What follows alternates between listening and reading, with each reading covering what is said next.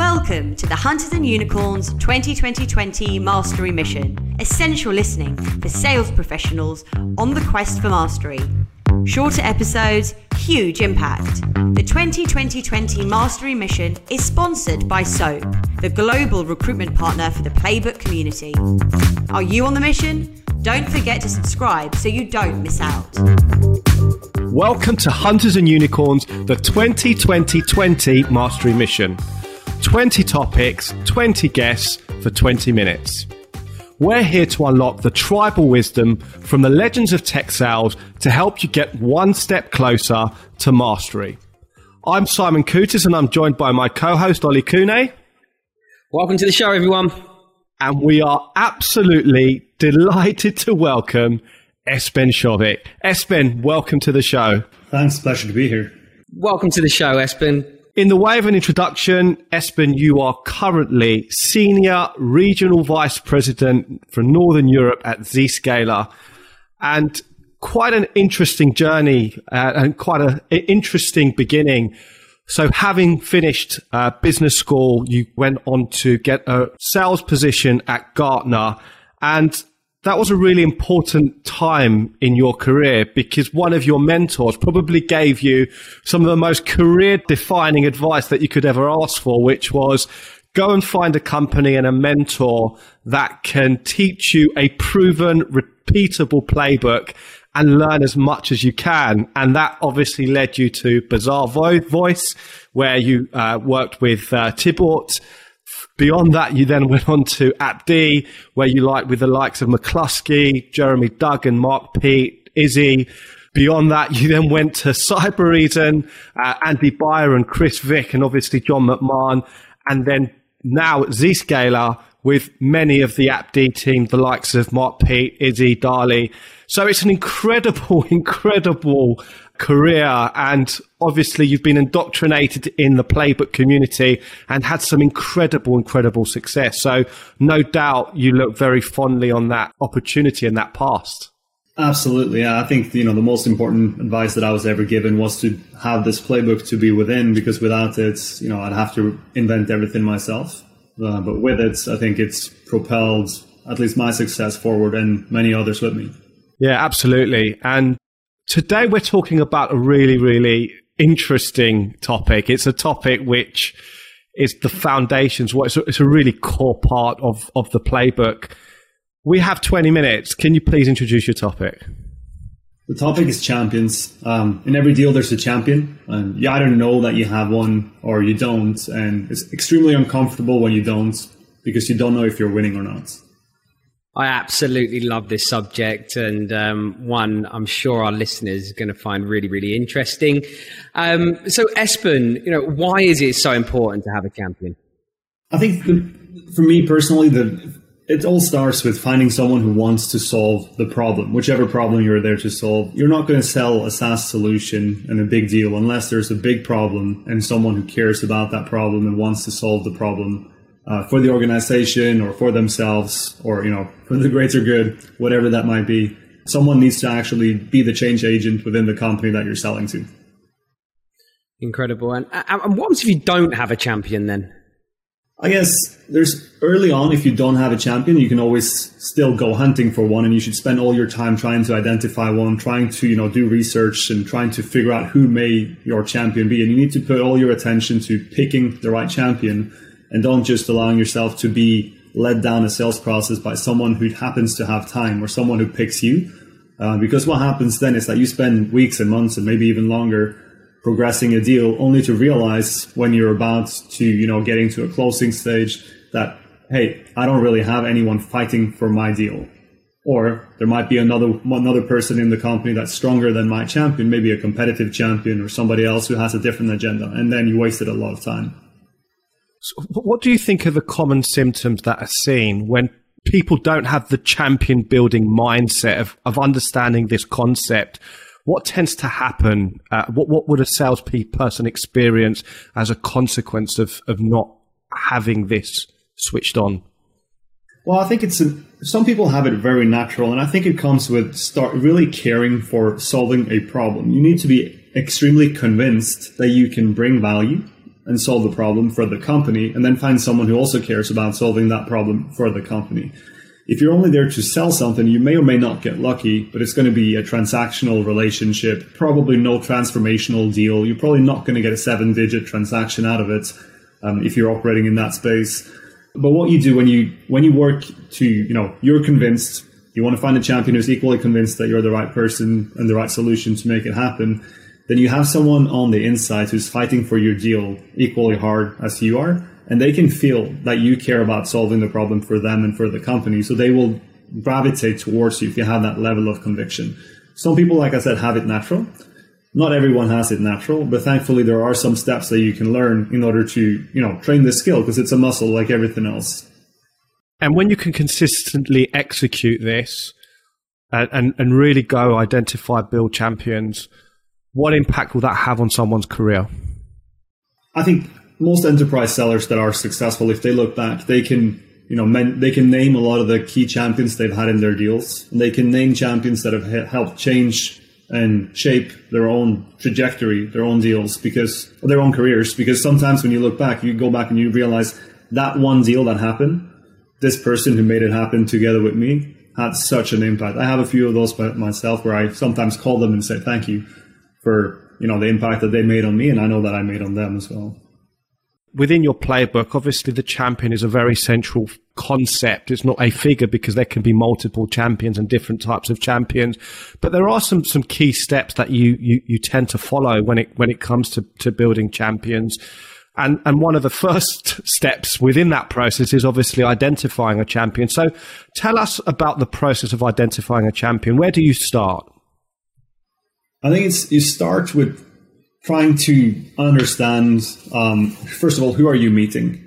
Let's say you have a new business meeting. Who are you meeting? What's their agenda? What do they think about company, the company strategy, the big strategic initiatives that are being owned by, let's say you're selling to the IT department. So the big initiatives that are being owned by the CIO, what's their role in driving these initiatives? Do they care about the success of these initiatives? Like what's basically on their agenda? That's one way. But prior to actually being in the meeting with these people, you can, use social research, LinkedIn, Instagram, Facebook, all these kind of sources. But let's take LinkedIn as an example where you can see if someone's getting promoted frequently, they have a path of, frequent promotions and achievements. They're talking about projects that they've successfully delivered. They may even be talking about their mandate in their role. Like those types of words are good clues that you're working with someone who wants to get something done. I suppose it's quite easy for you to stay in that comfort zone, to really kind of convince yourself. I know you gave an example, but what are the different ways for you to really know that you're not in the comfort zone, and what can you do about that? Multiple things, but let me give you one example. Maybe that's, looking at what's their track record of having introduced something similar into the company in the past.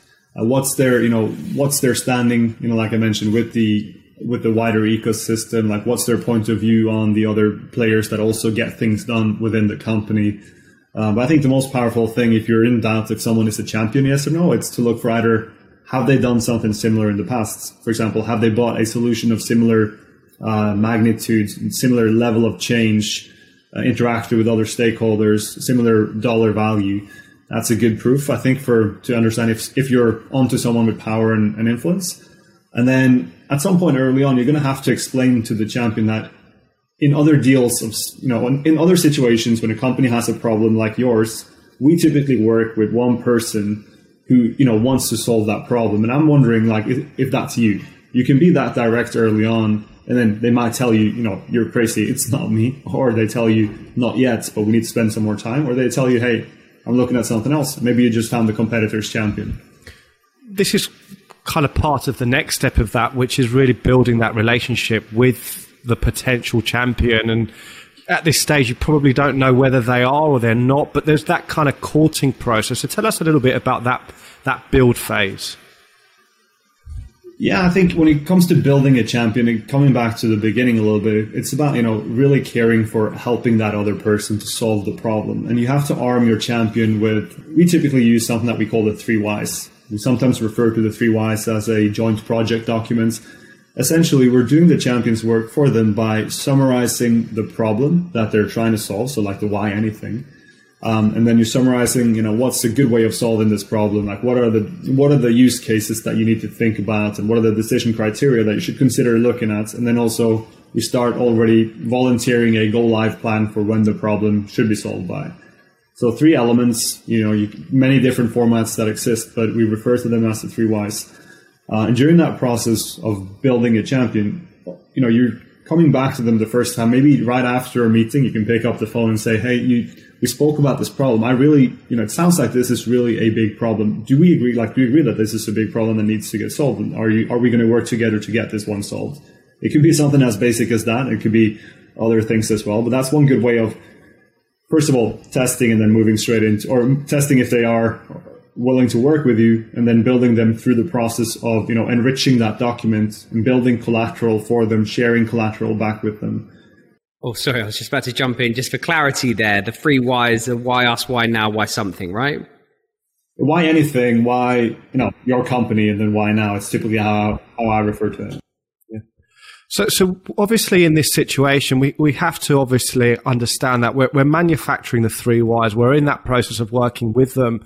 But at the same time, I suppose one of the challenges is that the economic buyers might have other initiatives that are a priority, right? So taking that into consideration, why is it important for us to understand the bigger picture when we're in this kind of building the 3 Why as opposed to someone coming with the 3 Whys?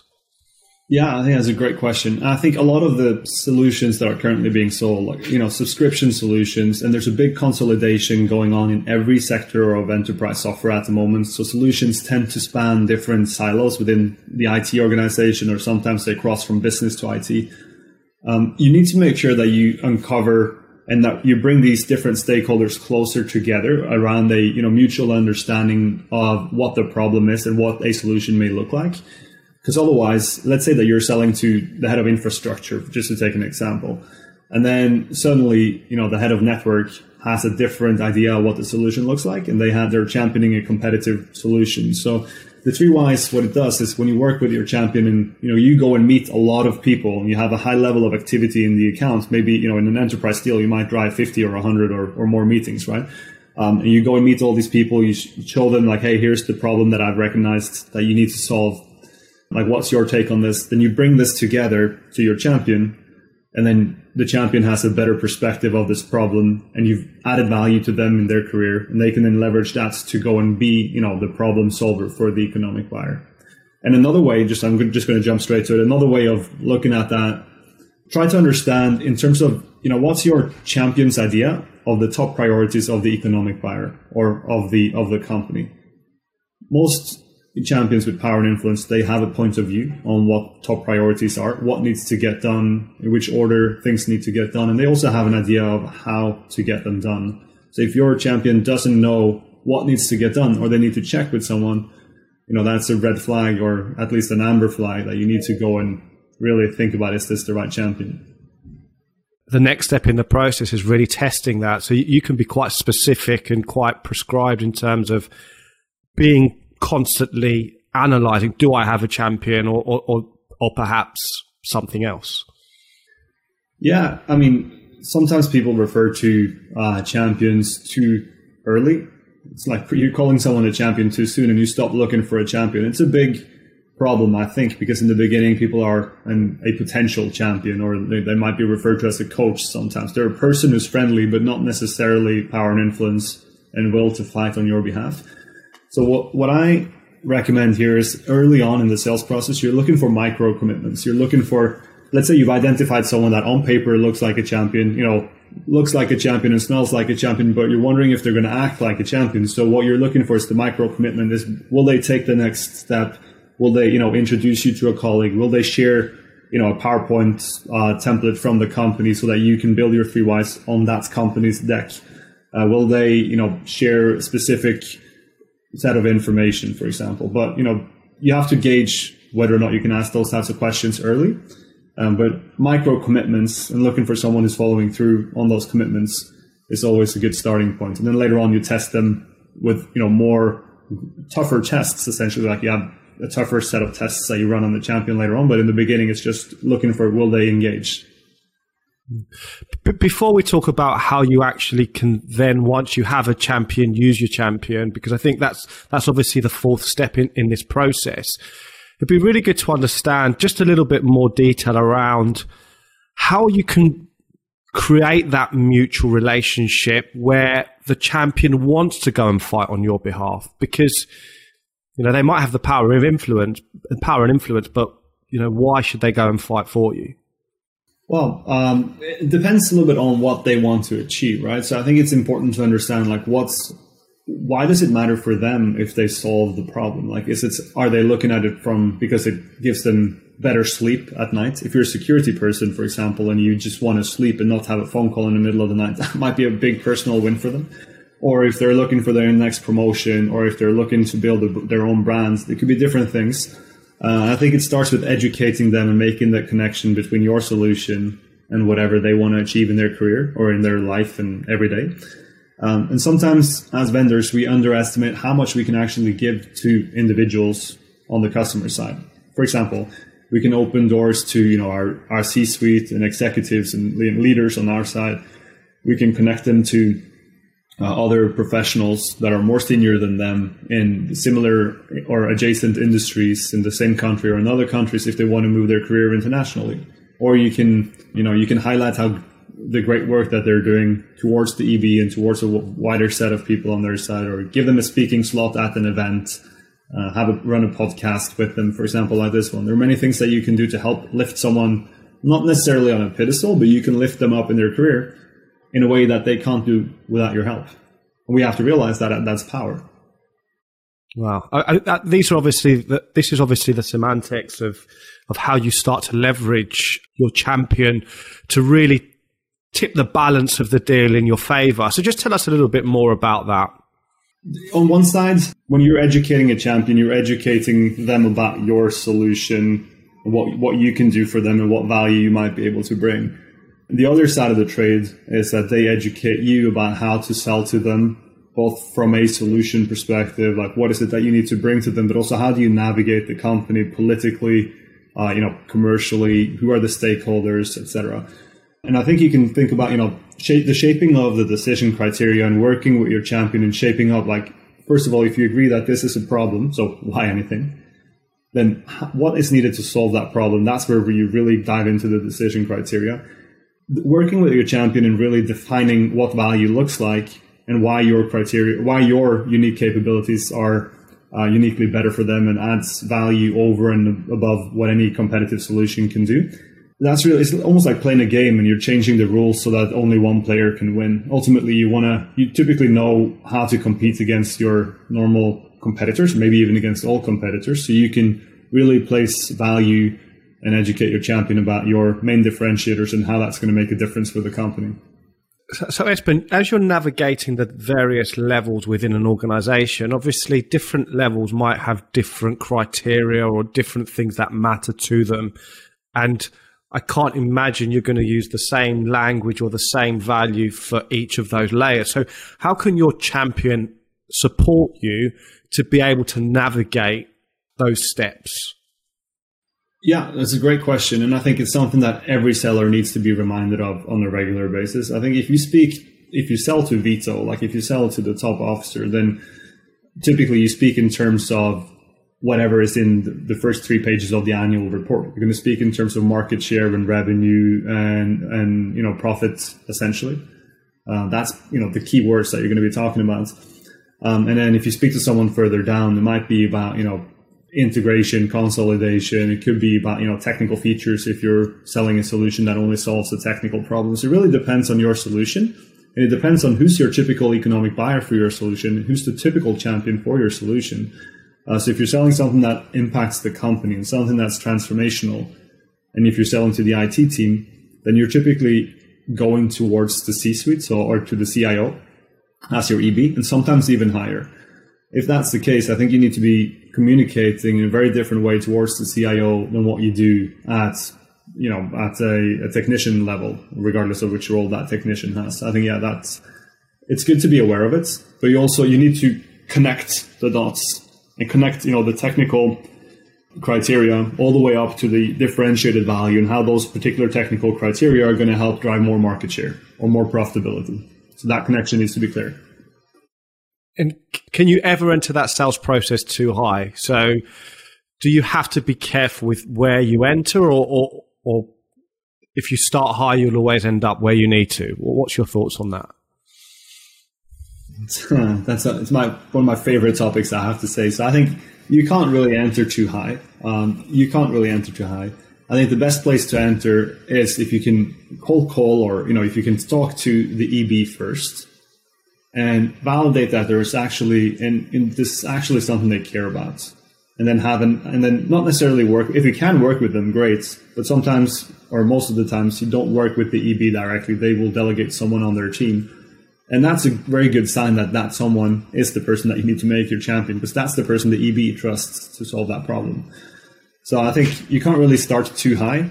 But if you start with the CEO of a massive bank, for example, you're probably not going to get any attention unless you are extremely persistent and stay on for a very long time. So I think there's a little bit of, you need to balance out how much effort are you going to spend getting that first meeting.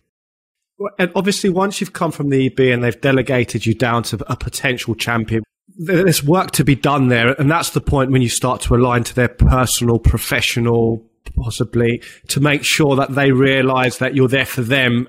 So just tell us a little bit about that initial, what are your first steps? You've just been you haven't been relegated down, but you've been pointed in the direction.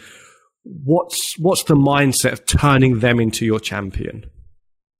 I think initially you're trying to understand their view on the problem and how they see that situation themselves. Is that something that's also top of their priority list? And try to understand, for how long has it been a problem, and what have they tried so far in solving that problem? I think those are good, indicators initially to figure out, is this a brand new thing? Like, is it basically burning and you need to put out the fire? Or is it something that's been going on for a while and now that person has been put in charge because all the others that tried failed? Because if a lot of people tried to solve a problem and failed, typically the person who now gets it is, looking for a solution, and they need to fix it. Otherwise, they know their heads, their job might be on the line, or, the reputation at least might be on the line.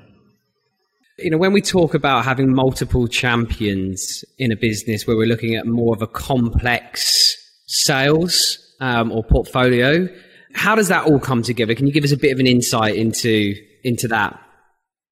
Yeah, there's different schools of thought here. Like, some people say oh, you can only really have one champion. Others say you can have multiple champions. I'm a big believer in having multiple champions, but you also don't spread too thin. So typically and again, it comes a little bit down to the size of your deal and what you're actually selling. If it's something that can be bought with a credit card, it's very different from having something that's a 6 or 7 digits, ACV type of deal. But I think, try to think about who could the potential champions be. A good exercise in this regard is to look at all the deals in your company that closed maybe the last year and ask the sellers, who was your champion? Look at their title and seniority, etc. Try to understand who the champions are. You're going to see that there's going to be 5, 10, 15, 20 different roles. So why would you only go single-threaded on one role? What happens if that person leaves? Let's say you're selling to, the CISO, for example. Now, let's say there's a security breach, CISO gets fired, now what? You don't want to go only with one person or, one function. You want to make sure that you spread out a little bit, but then eventually you're going to have to look at and try to understand who's going to take accountability for getting the deal done. And that's then ultimately who you spend the majority of your time with throughout the deal cycle.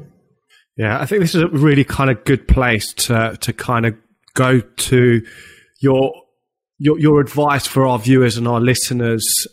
What is it that they should do as a result? What steps, or what would you advise them to try? I think if you're an individual contributor or a regional director, for example, you have a forecast and you're looking at your deals, I would say that, useful exercise is just to list your deal, the size of the deal, the name and title of the champion, and compare it also to, the top deals that closed last fiscal in your company, just to get a feel for where are you on the map. Are your champions at the same level? Are they more senior? Are they more junior? Title doesn't say everything, but it gives you a clear indication on, are you, in the right place? Or it can give you an indication of that. Sometimes you see a lot of roles that are either too junior or too far down, too technical, for example. And if you have someone who's an engineering role or a technician role or like a manager role and a 7-digit deal, then you're probably not working with the right person, or you're not coining the right person as your champion. And in fact, what's happening in the background is that person is internally selling to someone else who is the person that should be your champion. So you obviously want to understand that as quickly as possible and not mistake your actual champion in the deal for being the EB. Because that's something that quite often happens, is that you sell to someone and then they refer to this other person as the decision maker, but that other person then also has another, an EB above them. So then you know that your champion is typically one that should be one level higher. I mean, it's great insight. And Espen, I think this is a type of topic that we can spend so much time talking about. It is a really kind of fundamental kind of center of gravity within navigating the success of a deal. And I think it's been really, really great speaking to you, because you've really been able to very, very clearly, help us, really start to break down the foundations of what is actually quite a human thing. Building champions is about building relationships, but at the same time, it's a bit of a chess game. There are moving parts. You do need to be able to kind of know where you are in that process. And we really thank you for taking the time to kind of walk us through that and giving us your take on it. So thank you so much for sharing that with us. And I'm sure our listeners and viewers took lots and lots from that today. Perfect. Thank you. If I can make one final comment on the topic, then I'd say you have, early on, before you create an opportunity in your Salesforce or whichever CRM you use, just make sure that you understand that there is a problem to be solved and that you have an identified champion that's willing to work with you on solving the problem. If you don't have that, you might end up progressing something, spending a lot of time for something that's either unlikely to close, or it won't close in the time frame or the size, or with the use of resources that you were anticipating. And let's say now, God forbid, or I don't know if you're lucky, depending on how you see it, if you progress that deal towards the end and you don't have anyone fighting in your corner, it's just going to be a discount game and procurement, and somebody else is really going to dominate the conversation. So on the contrary, if you have a champion from the beginning, it's like, you're driving somewhere and you have a co-pilot that's guiding you as to where you need to go. So it's a top priority when you create a VO, a visible opportunity. You need to make sure that you understand who the champion should be, and then have a plan to build them. The gift that keeps on giving, you are, Espen. Thank you so much for those final words. So look, to all our listeners, we hope you've enjoyed the session. If you've liked what you've heard, please share and subscribe. But a big thank you to you, Espen, for joining us today. And we look forward to welcoming everybody back for another Mastery Mission soon. Thank you very much. Thank you. Have you enjoyed the session today? Be sure to let us know how you got on with the tips, and please help others discover our series by sharing and liking our content. Are you on the mission? The 2020 Mastery Mission is brought to you by SOAP, the global recruitment partner for the Playbook community. Check out somuchsoap.com for more information.